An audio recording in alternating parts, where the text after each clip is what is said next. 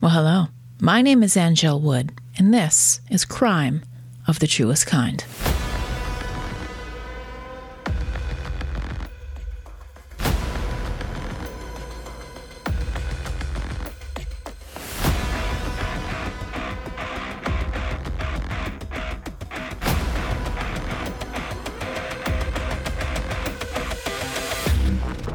Well, I have to start off the show by saying thank you, and thank you. Your messages, your DMs, your emails, your reviews have been incredible. And I thank you for that because it is like the fuel that keeps you going. There's so much work that goes into these episodes. And to know that you're enjoying what I'm putting out there is awesome. So thank you. Thank you for your reviews. It appears as though the bulk of the people who listen to this show in particular listen via Apple Podcasts. So you can leave reviews there. 5-star reviews are my favorite. All right. I had to redo this segment like 3 times because I just got the dogs to be quiet. I know you're like, you still haven't soundproofed that area yet? Not completely, but changes are coming. And that will be among them. All right, so everything about the show, crimeofthetruestkind.com. You can listen to the show directly from the website. All the links are there. The great merch. There's some new merch up there. I added the I Heart True Crime logo, which you seem to like. New mug, sweatshirt, a phone case. You can donate to Buy Me a Coffee, which more of you did. You totally rock. Valley E, Renee R, Sandy. Superstar Sandy. You were totally awesome people. I don't care what anybody says about you. Follow the show's socials at Crime of the Truest Kind on Facebook and Instagram, at Truest Kind on Twitter and TikTok. Yep, I put stuff there. Oh, and on today's show, I will include a promo for another true crime podcast. People in the true crime community, I got to tell you, I did not know this, but I have learned, are awesome. They're awesomely supportive of one another. It is incredible. You will hear a promo for the Grizzly Books podcast coming up. The story I cover on today's show was a national story, an international story back in the year 2000. Court TV aired the trial. It was massive. It was a very big story. It raised a lot of questions about parental behavior around children's sporting events.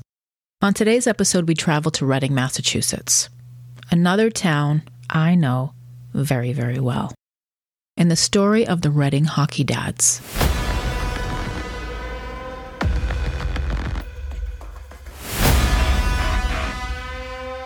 Reading, Massachusetts. I've talked about it before. It's the town where Charles Stewart and Carol DeMady Stewart lived when he killed her and their baby Christopher and blamed a black man in Mission Hill in Boston. It was all a lie. A vile hoax to cover up the murder of his wife and his baby son, who was due in less than 2 months. The Stewart case is episode 5, so please go back and listen when you have the opportunity. Reading is a pleasant place of not quite 25,000 people, and I lived there too, for a short time. I worked there longer. It's known for its good schools, a youth sports town, I think I could call it. Lots of parents want to put their kids in good schools in nice neighborhoods who have great sporting communities. There are a lot of kids who may or may not show a talent for sports in those good schools who long for sporting scholarships. They're looking for the payday. That's what I'm getting at. They're looking for the big payday for their kid to get on the majors. I think a lot of parents and kids have that dream together. I remember the fervor at open houses when we were house shopping back then. Bidding wars for shit houses in decent neighborhoods. I actually even heard people taunting one another about the offer that they were going to make on the house. It was terrifying in hindsight. You know, I'm talking way before the real estate chaos of today. It is all-out war to buy a house in the current market. Back then, we bought a house in Reading, lived there for less than 2 years, and sold it because they wanted to build a mall directly across the street from our house. Those neighborhood meetings were interesting and insulting. That's not an indictment on Reading, but developers think everyone is stupid. At least these developers did. Simply put, they were fucking assholes. Oh, and Reading didn't get them all. Linfield did. All right, who's from Reading? Lucy Wheelock is from Reading. She was an early childhood education pioneer, and Wheelock College in Boston is named for her. Mark Arelli, musician from Reading.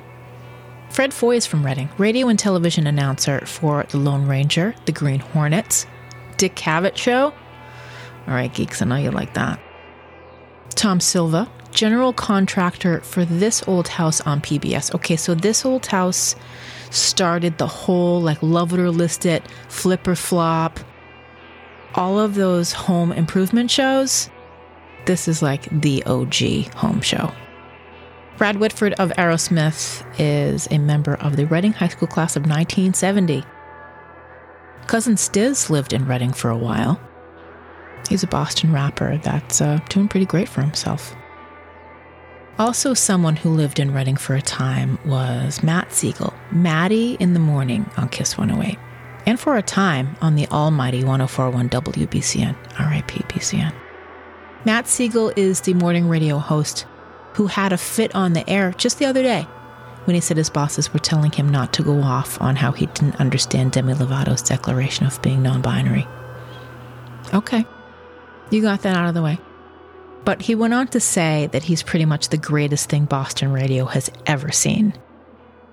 I think he meant to say Charles Laquadera. Radio. I love radio, and I also think it sucks. But I also love it. I spent more than 20 years of my life in radio, and I'll probably do it again. Reading is a big sports town, big hockey town. And fights are not new on the fields or in the courts or on the rink, but it's usually from the players. I did an informal poll among friends and followers asking them, when you were a kid playing sports, do you remember fights breaking out among parents? And I do not. And 80% of the people I asked said never, ever do they recall parents starting fights or engaging in fights when we were younger. That certainly has changed, hasn't it? There have been countless incidents in the news of hot-headed parents interfering with their kids' games, complaining of unfairness, who can or who cannot belong on a team. Hey, look, not everyone gets a trophy. One story took center stage, made the front page to this phenomenon of parental interruption, epitomizing the worst in going too far in children's sports. Little League throwdowns, soccer mom mayhem, rink rage. It's ridiculous phrasing for absurd behavior. But the latter became synonymous with the Reading hockey dads. That's what makes the story I'm about to tell you that much more disturbing. And the fallout from the events of July 5th, 2000 reverberated for years, as we will find out. Both families suffered greatly. Tragedy was never far, and many people paid the price. Back to that summer day when two dads brought their kids to the local rink to get some time on the ice. No one thought a thing about it. It's something they had done countless times before. The case was dubbed by the media as the Rink Rage Trial and triggered a fierce debate about the rise of adult violence at kids' games, raising the stakes for the already highly competitive world of youth sports. There are studies, essays, PowerPoint presentations, class discussions. Shit, I'm sure there's a TED Talk about it. Step aside helicopter parenting. Here come the bulldozers. Wednesday, July 5th, 2000. A gorgeous summer day in New England. The days we dream about all winter long. Since the holiday fell at the beginning of the week, the rest of the week was kind of a wash. There were enough kids around for a midweek pickup hockey game at the Burbank Ice Rink in Reading, Massachusetts. There's that joke about hockey. I went to a fight and a hockey game broke out.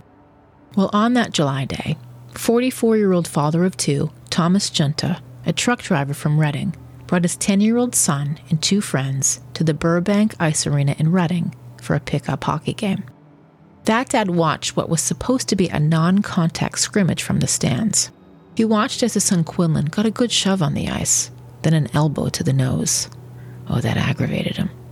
He got tense and went down to the ice to tell the other father who was supervising the game to control the kids from checking and blocking. That other father, 40-year-old Michael Costin, father of four, 3 of his sons were out at the rink with him that day. He was acting as sort of a volunteer coach and was out on the ice. Thomas Giunta was a pretty big guy.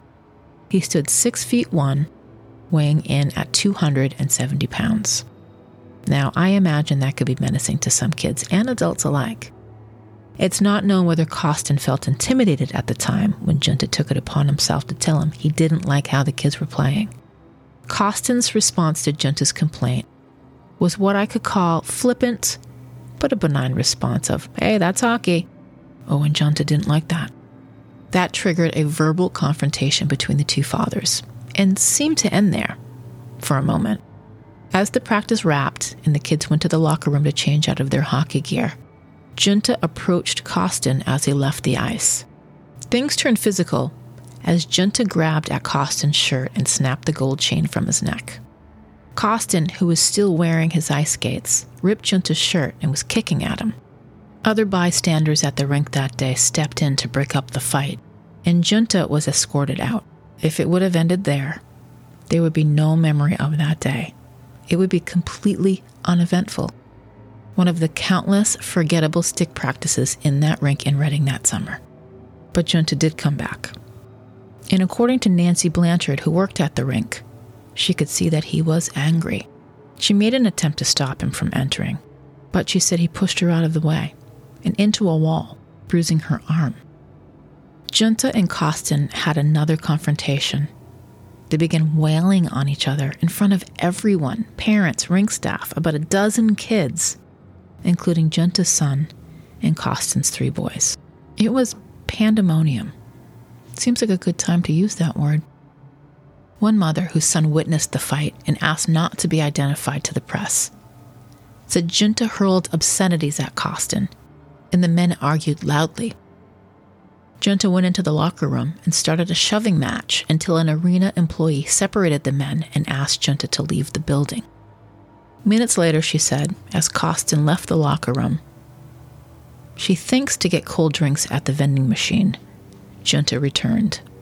Soon, Giunta had knocked Costin on the ground with his knee in Costin's chest and was beating him. A report from the Chicago Tribune, now, if that's any indication how far the story reached, from one of the kids at the scene, they said that after the 11th or so punch, he threw Costin into a wall and started kicking him. Middlesex County Prosecutor Gerard Butler took it a step further and saying Giunta then pinned Costin to the ground with a knee and slammed his head into the floor repeatedly until he lost consciousness. The number of blows inflicted was always in question, with some witnesses saying Giunta inflicted more than 30 blows to Costin's head and neck. According to Thomas Giunta, the men lunged at each other, and Costin ripped Giunta's shirt and kicked him with his ice skates. Eventually, Giunta said, 2 bystanders separated them. Giunta told his son to get dressed quickly and then went to the parking lot to wait. Prosecutors made the claim that he was ordered to leave by an assistant rink manager. Giunta told detectives that after a couple of minutes he worried about his son's safety and re-entered the arena. There he met Costin. According to prosecutors, Costin tried to punch Giunta. Both men were about 6 feet tall. But at 275 pounds, Giunta outweighed Costin by at least 100 pounds. Costin ended up getting pinned to the ground, and he said he threw 3 or 4 punches, enough, he admitted, to making his fist sore. Giunta said he heard his son and his playmates yelling for him to stop. Then he noticed that Costin was bleeding. Giunta got up off the floor, but Costin did not move. One of the Costin boys yelled for his father to get up. He didn't hear him. At 5:50 p.m. on July 5th, Thomas Giunta was interviewed by State Trooper David Burke and Reading Police Detective Sergeant Pat O'Brien about the brawl that left Michael Costin fighting for his life. He drove a truck for U.S. Food Services in Everett, and he left his job around 2 o'clock that day. He spoke about the rough play on the ice and how he told the adult who was supervising the game to make the kids stop. He said they were hitting each other, cheap shots the whole way. Mainly the other kids, not our kids. Our kids were just, retaliating, Giunta said. He said he ran down to the door of the rink and yelled, "None of that cheap shot bullshit. This is supposed to be fun hockey. That's when Costin returned the dismissive, "That's hockey." He reportedly made that comment more than once. Now, Giunta was deaf in one ear, and it's possible he misheard him. This came up again and again in the reports of the events that day. And the interview transcripts are a little confusing. For example, in one line, it says Costin had hockey gear on. And in the next sentence, it said that he didn't. So, did he or didn't he? I'm piecing that together. Thomas Giunta told police that he didn't know Michael Costin, despite the fact that the two very involved fathers were at the rink all the time. And Giunta didn't seem to know any of the rink staff on duty that day, including Nancy Blanchard. And he claims that he went back inside the rink before the second most brutal fight because the kids were still in there. The Court TV transcript is 32 pages long. It is linked on the website. The officers brought in a photographer to take pictures of the scrapes and marks on Giunta. He had scrapes on his face, on his arm, his left shoulder, and what they call a raspberry on his knee, what I would consider like a skin burn from friction. Before they wrapped up the interview, Giunta said, "I wish it didn't happen, and I hope the guy is fine." Well, it did happen, and he was not fine. They concluded the taped interview at 6:17 p.m. on July 5th. Meanwhile, at the hospital, Michael Costin is connected to a number of machines that are keeping him alive. He was brain dead, just as the bystanders to the fight had warned. A major spinal artery in his neck was severed. He was removed from the machines that helped him breathe the next day. The same day that Thomas Giunta notified authorities that he was leaving for a vacation. Michael Costin was killed. You don't say someone was manslaughtered. Thomas Giunta turned himself in 4 days after Michael Costin died in the hospital. I believe this is when they learned the results of his autopsy. Giunta would be charged in the death of Michael Costin. He pleaded not guilty to manslaughter and was released on $5,000 bail. His remaining a free man upset a number of parents, neighbors, and eyewitnesses to what happened at the rink that day. My name is Gisela Kay, and I am a true crime author and the host of the Grizzly Books podcast. Each season of the podcast is based on one of the books that I've written. I've so far written about Jeffrey Dahmer, Ted Bundy, John Wayne Gacy, and Eileen Wuornos. While not all of the details from the book are shared in the podcast, I definitely expand a lot more on my thoughts and my personal insights on the cases that I've studied in the podcast. So if you like details, and I mean all the details, then I would say the Grizzly Books podcast is for you. If you'd prefer to check out the books, which are available in ebook, paperback, and audiobook format, you can find that on grizzly-books.com. Thanks so much for listening, and now let's get back to Crime of the Truest Kind.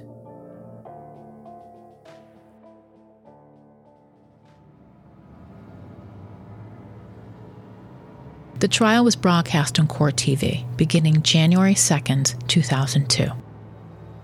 There was conflicting testimony as to which of the two men threw the first punch. Giunta said it was Costin who hit him first. In the initial interview with police, he said he was unsure, while witnesses testified that it was Giunta who first grabbed Costin and knocked him to the floor. Also at issue was the number of blows inflicted.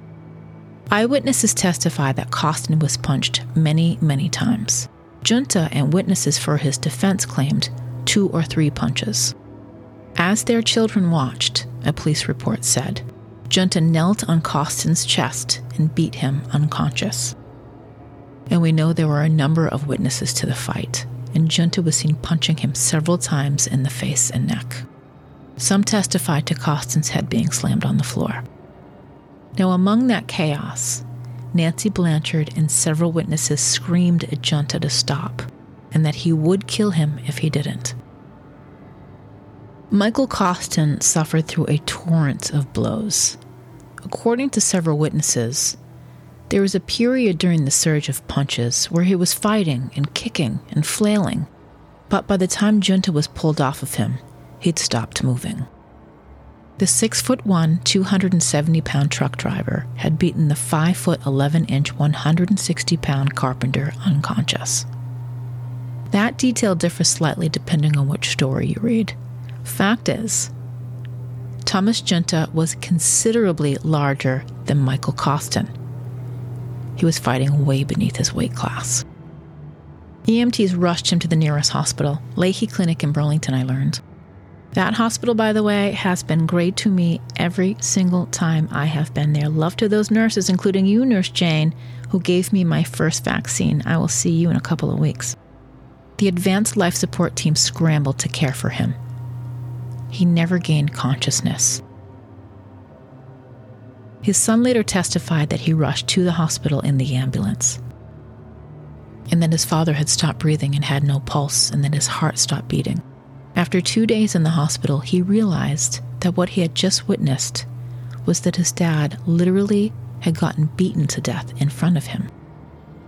Thomas Junta testified in his own defense, as did his son Quinlan, who was 12 by then. And man, that is a lot for a little kid to handle. The defense's strategy was to go after Michael Kostin as the aggressor in the fatal fight, with a planned attack on his character. And the truth is that both men had previous run-ins with the law, and their families suffered a great deal of loss. Kostin was just a kid himself when he lost his big brother to a stab wound to the heart. His father, Augustine, who was 42 at the time, says the death was an accident. Family members wouldn't discuss it, or anything about the family, except to make it clear that they don't have any relationship with the senior Kostin. A messy situation. Families almost always are. About their father, Michael Kostin's sister Mary said, "The information he gives you is inaccurate. He isn't considered a part of this family and hasn't been for a while." It was Augustine Kostin, father of Michael Kostin, who was convicted of manslaughter for the 1976 stabbing of his oldest son, Dennis. Michael Kostin was just 15 when his 17-year-old brother Dennis was killed. The bitterness between father and son went on for years. Their father eventually did admit that he was a terrible person and shared that Michael started drinking after witnessing the death of his brother. Police said that Augustine Kostin stabbed his son once through the heart at the end of an hours-long domestic dispute. Prosecutors first charged him with second-degree murder. Kostin said he grabbed the hunting knife from under his son's pillow during the fight, where Dennis Kostin rushed him in their kitchen, running into the knife. A jury in 1976 found him guilty of the lesser charge of manslaughter. They sentenced him to a year in prison, with the remainder of the sentence suspended, citing his clean prior record. Augustine Kostin ended up serving 6 months on work release for the stabbing death of his 17-year-old son Dennis, by accident. That sent Michael Kostin into the depths of sadness and depression. He developed a drinking problem as a teenager. He got into trouble. According to the state's criminal offender registry, he went to prison 7 times between 1983 and 1995 for crimes that ranged from assaulting police officers to breaking and entering with a loaded gun. He married a woman from Ireland, but it didn't last. Prior to his death, Michael Kostin's legal problems stemmed from a conflict with his ex-wife.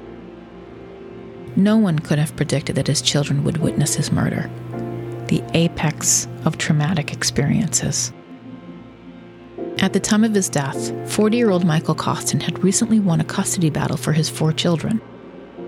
3 of those children, Brendan, 12, Michael, 11, and Sean, 10, played ice hockey and were there that day. Kostin's only daughter, Tara, was 9. Michael Kostin's death was so traumatizing to his children that one even tried to climb into his casket at the funeral. It's true that Michael Kostin had a difficult personal history. Augustine Kostin had been a vocal figure at this trial, claiming that Michael Kostin has taken behavior-controlling drugs and was being treated for post-traumatic stress. He was hospitalized in a psychiatric unit once, and he was, by all accounts, a good dad and was sober when he got custody of his kids. With all of this, there was a point where Junta's lawyers said Augustine Costin had volunteered to testify for the defense about his own son's battle with drugs and alcohol. The father denied this, by the way, and accused the defense of exaggerations, but he did acknowledge that his son was troubled. Oddly, I read all of that in a Midland, Texas newspaper, the MRT. Michael Costin was using medications at the time of his death to treat anxiety, depression, insomnia, and seizures. I want to state that this by no means is an indictment of Michael Costin or his past. Michael Costin was killed by Thomas Junta. It was the Junta defense that wanted to exploit this. The judge who presided over the case ruled the defense could not use Costin's mental history or what medications he was taking. The jury would not know, and they would have to rely heavily on the testimony of Junta himself, the defendant. To back up his self-defense story, his lawyers could refer to those photos taken the night he was questioned, the scrapes, the raspberry knee. In court papers, though, prosecutors backed up at least one part of Junta's account, that Costin took the first swing during the fatal fight. The prosecutors would argue that Junta killed Costin in a rage over body checking during the scrimmage. Prosecutors worked to prove that Junta was not acting in self-defense, but in anger. And their strongest witness may have been Junta himself. He told detectives in that interview just a few hours after the altercation, "He wasn't afraid of me, and I wasn't afraid of him." If Junta did not fear for his life, prosecutors would argue, how can the killing be in self-defense? Junta said in the statement that he had pummeled Costin with both fists until they hurt, and heard his children screaming at him to stop even as he hit Costin. Another key part of the prosecution's case was the size difference between the two men. Prosecutors would show the jury pictures of Costin, tall and thin, compared to Junta, large, 270 pounds, and suggest that the smaller man could not have intimidated Junta. Like Michael Costin, Thomas Junta was said to have been a good dad, but he also had a criminal background. He grew up in Charlestown, where he played football for Charlestown High, and had his share of run-ins with the police. Records in Charlestown District Court indicate that in March 1975, Junta allegedly broke into the Metropolitan District Commission skating rink in Charlestown and did $3,300 in damage. He was 17 at the time and charged with willful and malicious destruction of property. He was later found not guilty. The incident came 3 months after he had been sentenced to a 1-year jail term on a charge of using a vehicle without the authority of the owner. Junta appealed that decision, but court records didn't indicate what became of the appeal or whether he served any time. In 1991, the Boston Globe reported, Junta's wife Michelle sought and was granted a restraining order against her husband when she alleged he beat her continuously in front of their 2 children in their Charlestown home.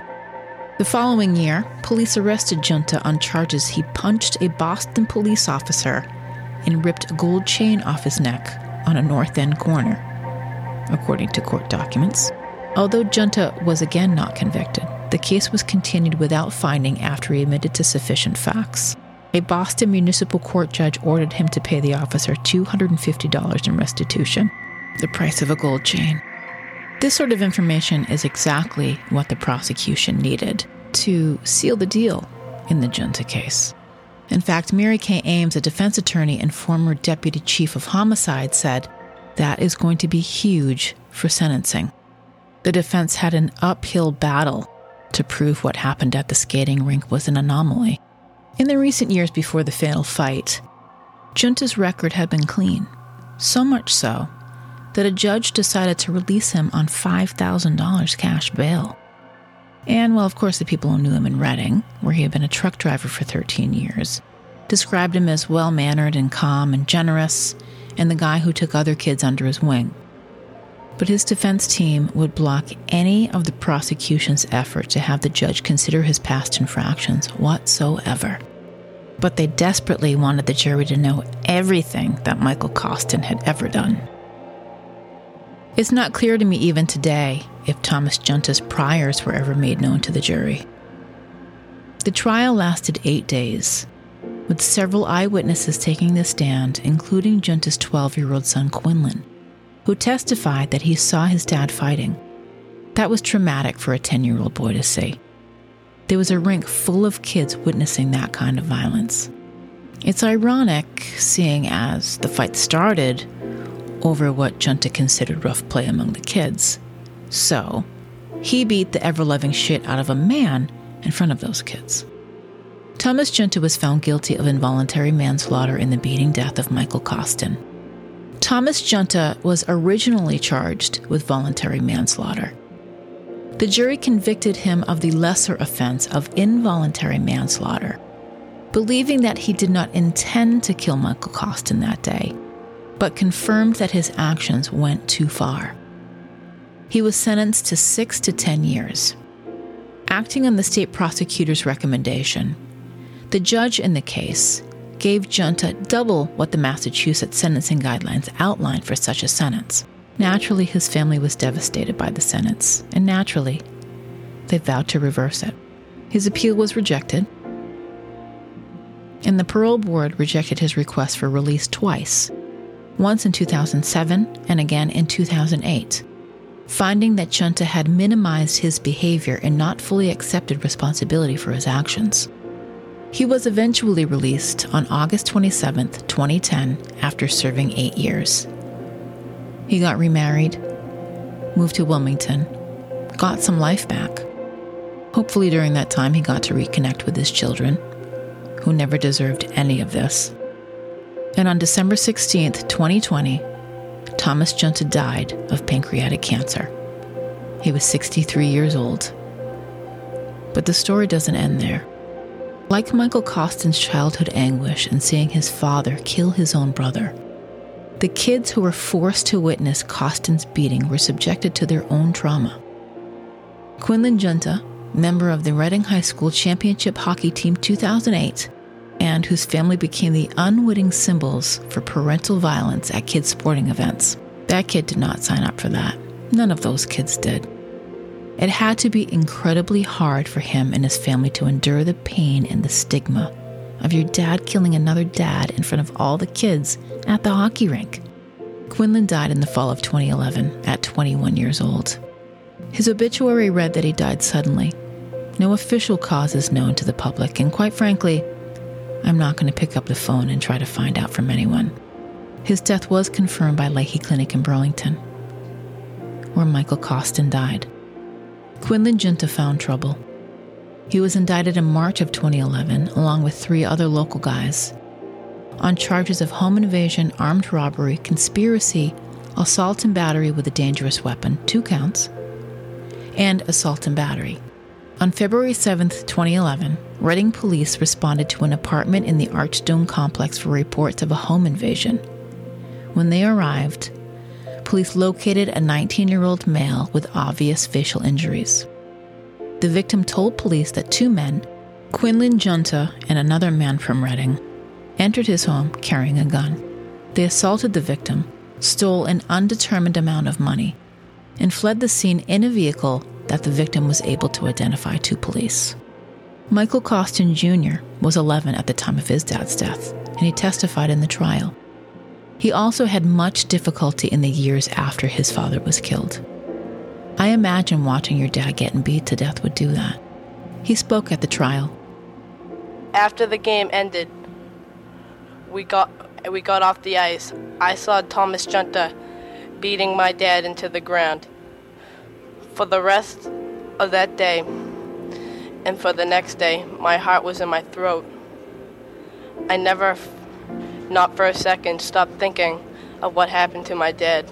Please punish Thomas Junta and do not allow him before I finish, Your Honor.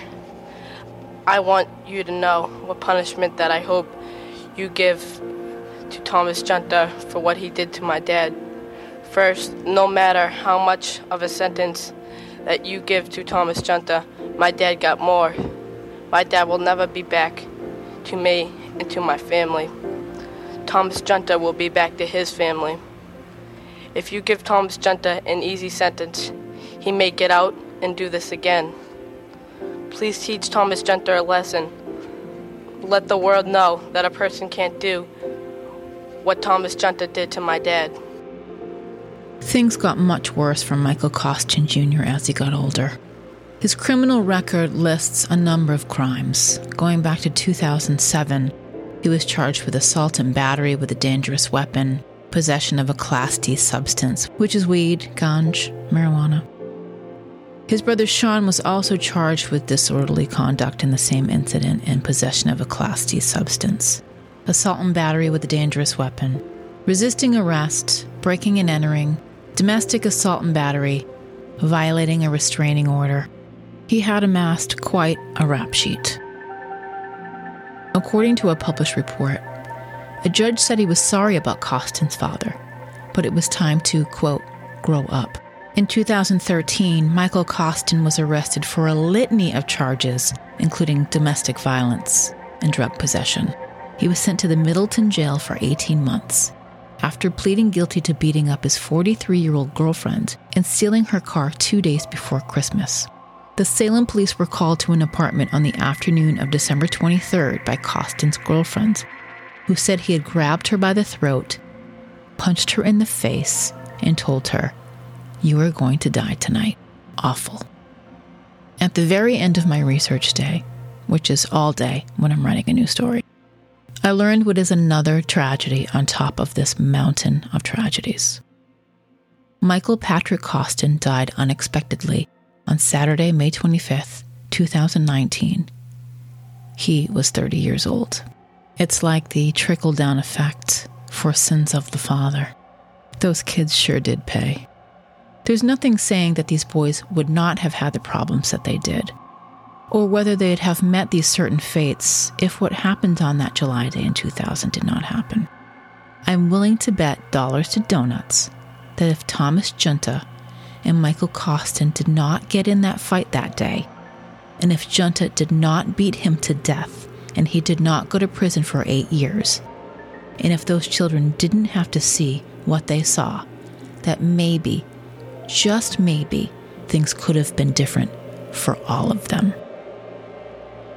Look, I know parenting is hard. There's that delicate balance of letting them be who they are, but also safeguarding against whomever it is that they become not be a narcissistic asshole.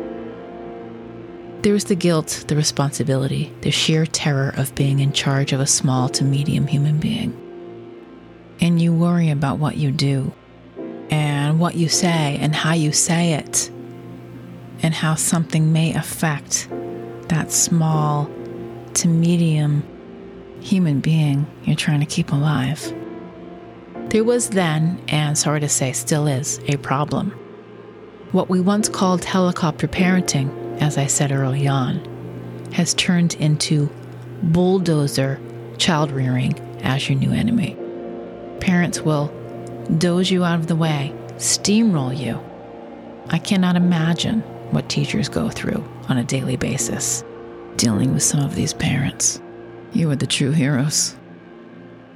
Thomas Junta served 8 years. Does the time fit the crime? He killed a man. He left 4 children without a father. Being a bad kid, being an alcoholic, even stealing from someone, none of that is a crime punishable by death. I'm quite sure people vilified Michael Kostin for a history of offenses, and that's completely unfair. And to say that Junta is a murderer who should go away for life, well, does that fit the crime? He went to jail, he got out, and he is no longer alive today. So there's nothing more that can be said about that. Over the years, parents have invested much money and time into kids' sports for a few reasons: to keep them active, socialization, with the hopes of being scouted by the majors one day. While what Junta did that day at the rink may have been uncharacteristic of him, Michael Kostin is still dead.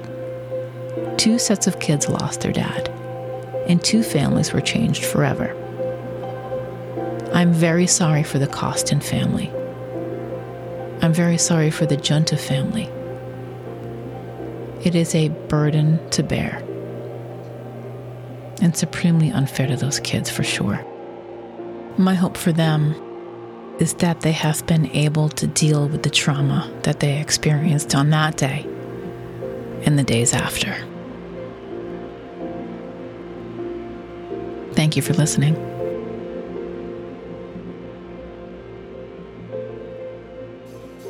Are you going to think about your kids' hockey game a little bit differently now? Crime of the Truest Kinds, available everywhere you listen to podcasts. Apple Podcasts. Leave a review. 5 stars are my favorite. Drop me a line. crimeofthetruestkind.com has all of my contact information. You can email me right there. Drop by the merch store. There is some swanky brand new merch you are so gonna dig. Buy me a coffee. That supports the show. You have been truly outstanding in your support. I thank you times 1,000,000. And lastly, follow the show. Online everywhere, Crime of the Truest Kind. Facebook, Instagram, @TruestKind on Twitter and TikTok. YouTube. Follow the YouTube channel. I post every show up on YouTube. I make a fancy little vid to accompany. My name is Angel Wood. This is Crime of the Truest Kind. Thank you for listening. Until we meet again, lock your goddamn doors.